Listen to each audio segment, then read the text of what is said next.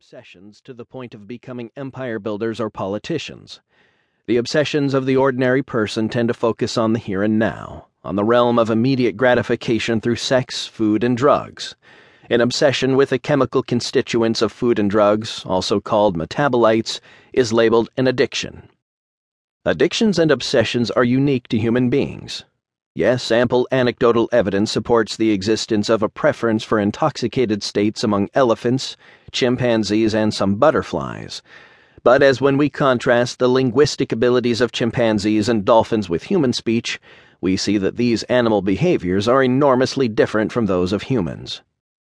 Habit, obsession, addiction. These words are signposts along a path of ever-decreasing free will. Denial of the power of free will is implicit in the notion of addiction, and in our culture, addictions are viewed seriously, especially exotic or unfamiliar addictions. In the 19th century, the opium addict was the opium fiend, a description that harkened back to the idea of a demonic possession by a controlling force from without. In the 20th century, the addict as a person possessed has been replaced with the notion of addiction as a disease. And with the notion of addiction as a disease, the role of free will is finally reduced to the vanishing point. After all, we are not responsible for the diseases that we may inherit or develop. Today, however, human chemical dependence plays a more conscious role than ever before in the formation and maintenance of cultural values. Since the middle of the 19th century, and with ever greater speed and efficiency, organic chemistry has placed into the hands of researchers, physicians, and ultimately everyone an endless cornucopia of synthetic drugs. These drugs are more powerful, more effective, of greater duration, and in some cases, many times more addictive than their natural relatives. An exception is cocaine, although a natural product, when refined, concentrated, and injected, is particularly destructive.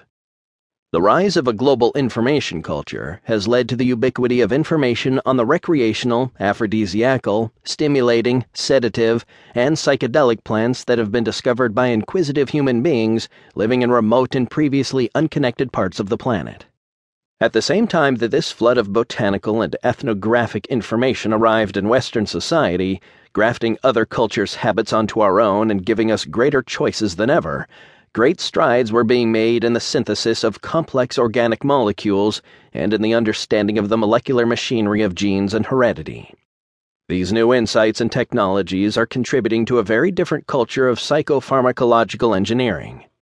Designer drugs such as MDMA or ecstasy and anabolic steroids used by athletes and teenagers to stimulate muscle development are harbingers of an era of ever more frequent and effective pharmacological intervention in how we look, perform, and feel. The notion of regulating on a planetary scale, first hundreds and then thousands of easily produced, highly sought-after, but illegal synthetic substances is appalling to anyone who hopes for a more open and less regimented future. An Archaic Revival. This book will explore the possibility of a revival of the archaic, or pre-industrial and pre-literate attitude toward community, substance use, and nature, an attitude that served our nomadic prehistoric ancestors long and well, before the rise of the current cultural style we call Western. The archaic refers to the Upper Paleolithic, a period 7,000 to 10,000 years in the past, immediately preceding the invention and dissemination of agriculture. The archaic was a time of nomadic pastoralism and partnership, a culture based on cattle raising, shamanism, and goddess worship. I have organized the discussion in a roughly chronological order, with the last and most future-oriented sections taking up and recasting the archaic themes of the early chapters. The argument proceeds along the lines of a pharmacological pilgrim's progress. Thus, I have called the 4 sections of the book Paradise, Paradise Lost, Hell, and hopefully not too optimistically, Paradise Regained. Obviously, we cannot continue to think about drug use in the same old ways. As a global society, we must find a new guiding image for our culture, one that unifies the aspirations of humanity with the needs of the planet and the individual. Analysis of the existential incompleteness within us that drives us to form relationships of dependency and addiction with plants and drugs will show that at the dawn of history, we lost something precious, the absence of which has made us ill with narcissism. Only a recovery of the relationship that we evolved with nature through use of